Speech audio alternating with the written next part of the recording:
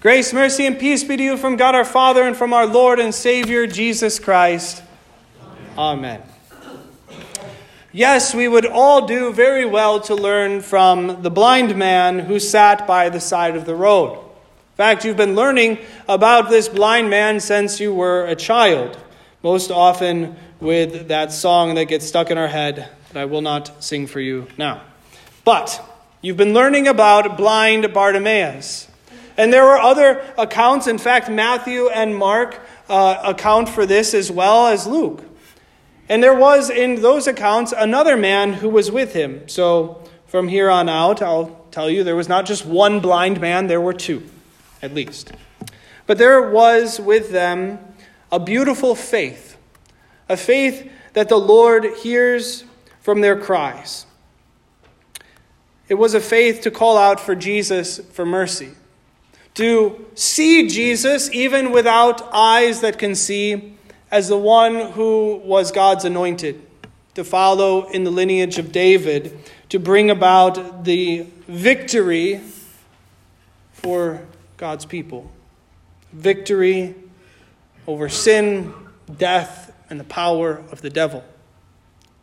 So though they may have been blind by their eyes, they were not blind in their hearts. That is why the church includes these passages right before the reading for blind Bartimaeus.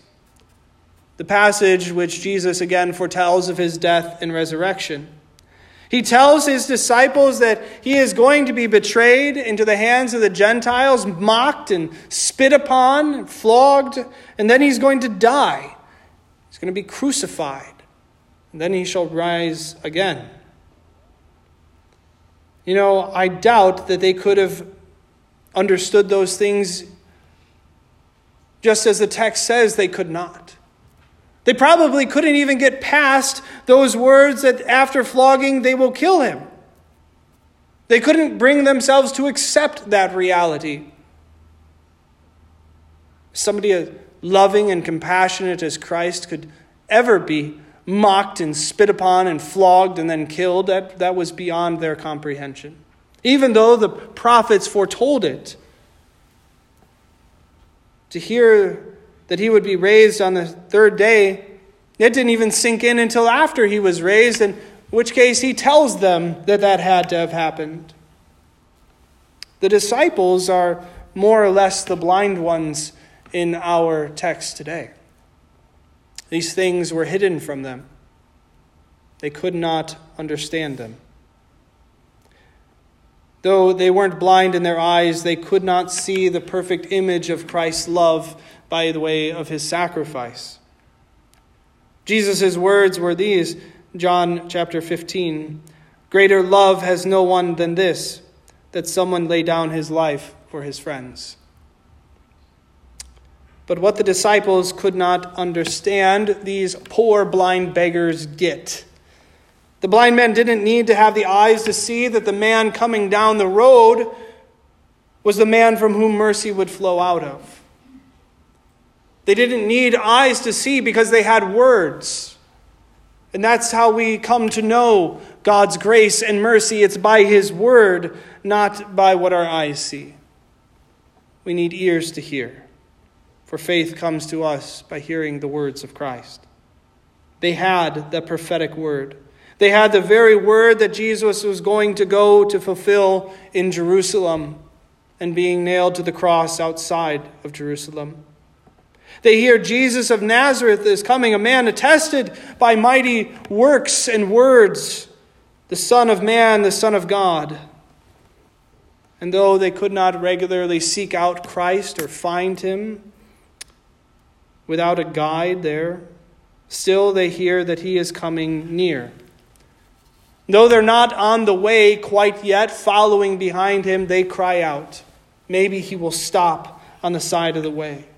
They cry out, Son of David, Lord, have mercy on us. They petition him, just as you and I would do in prayer. They say louder, louder, Lord, Son of David, have mercy on us. It was so loud in quite annoying that it stirred up the people so that those who were trying to hide them behind, keep them out of sight, become irritated. They start to rebuke them, saying, "Don't cry out to this man. Stop it, be silent." But they didn't. They kept crying out, persistent, enough to bother that crowd. If you see that it wasn't the nature of these people to put forward the poor and the needy, the beggars, they considered them a hindrance. The people didn't put these poor men out in front to be noticed and cared for by Jesus. They stood in front of them. Even if they did have eyes to see, they would have been hidden just like little children.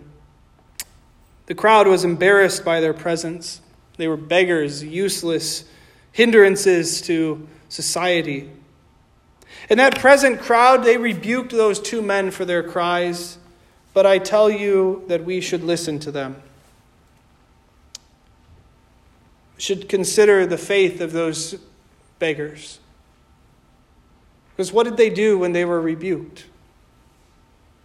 They didn't begin to shift their focus to the people who were rebuking them. They kept their heart on the prize, which was to receive Christ and his mercy. So they cried out louder. But there were people there trying to crush their spirits, to keep them hopeless. But they cried out louder. But their souls weren't crushed. They weren't driven to despair. They petitioned Jesus, "Lord, have mercy."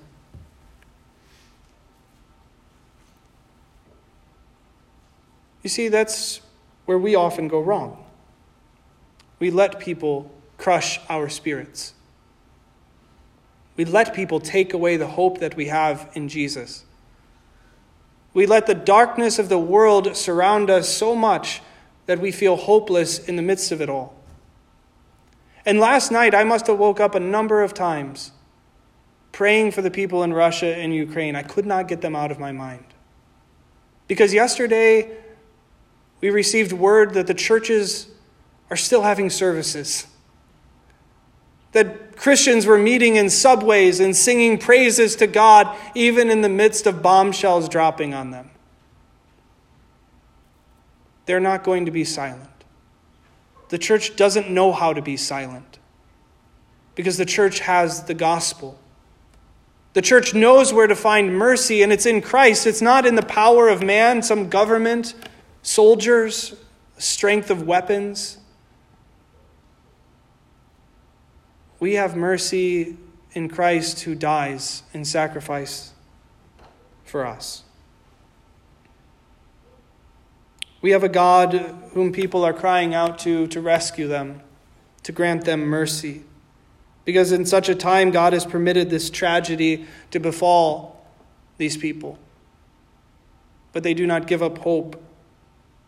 They're not going to allow the terrors of men, greed and power to corrupt their hearts. Even though I'm sure the Russians would rebuke these Christians, tell them to be silent, they're not going to be. And the glory of God's name is not going to be hidden in the darkness of the terrors that they are going to suffer. His mercy is not going to be lost to those children of God whom right now are beggars before the Lord. Because that is who receives the mercy of God. The blind beggars receive God's mercy. They confess that Jesus is the Messiah in the midst of people who would tell them to be quiet. But faith cannot be so easily broken. It cannot. It cannot be broken by those who despise, rebuke, for theirs is a false faith. But the true faith cries out to Jesus even more and becomes more resolved and cries out louder and louder, and there Jesus stops. He stops and he calls them to come near.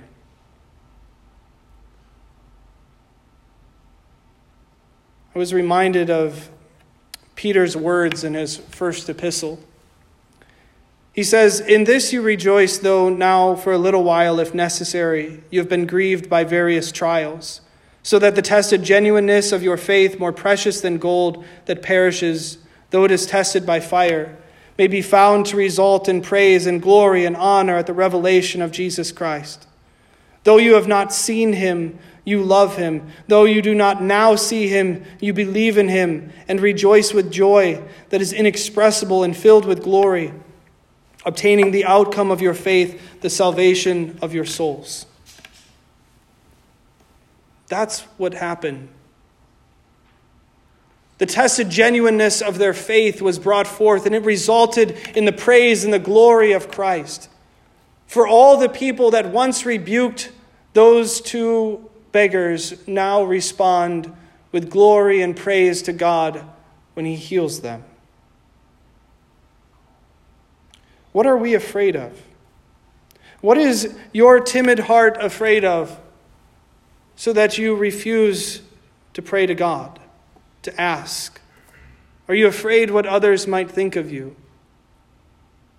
Are you struggling to believe that God would stop and hear your lowly prayer?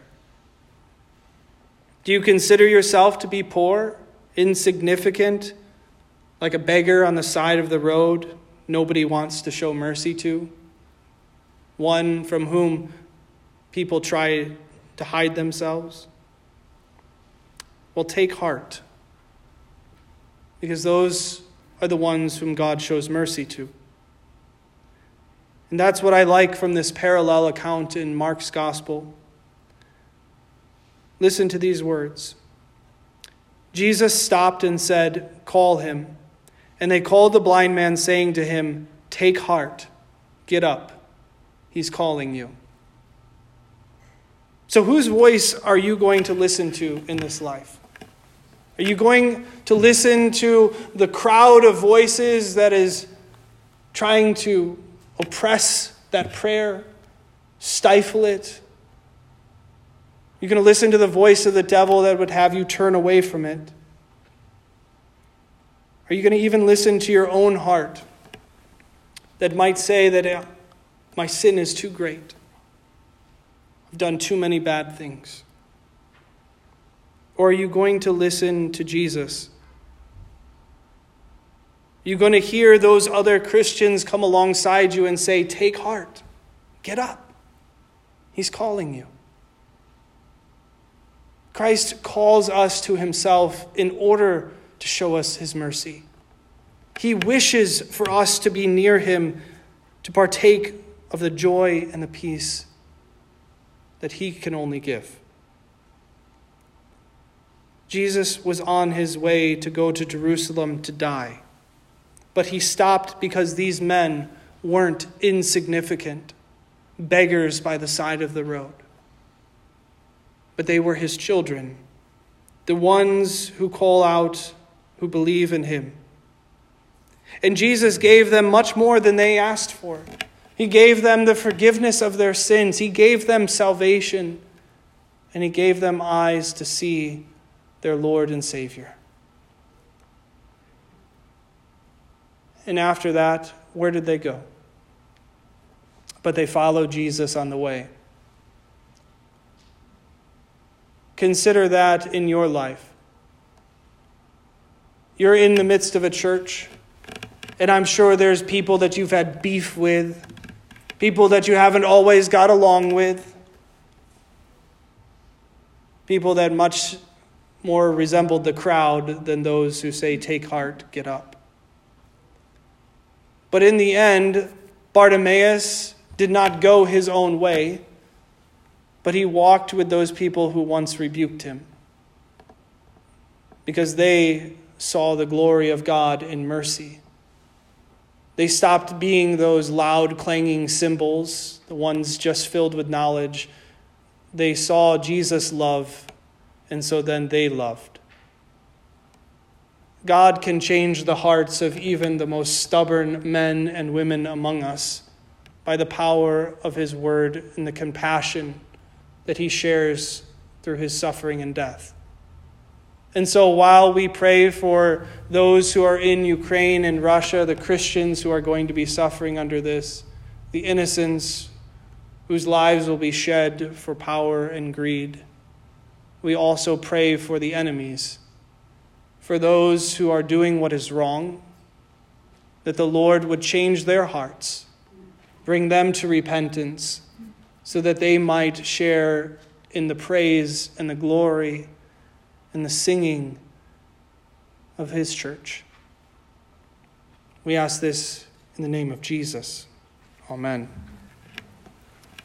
Now may the peace of God, which surpasses all our understanding, guard and keep your hearts and minds in Christ Jesus our Lord.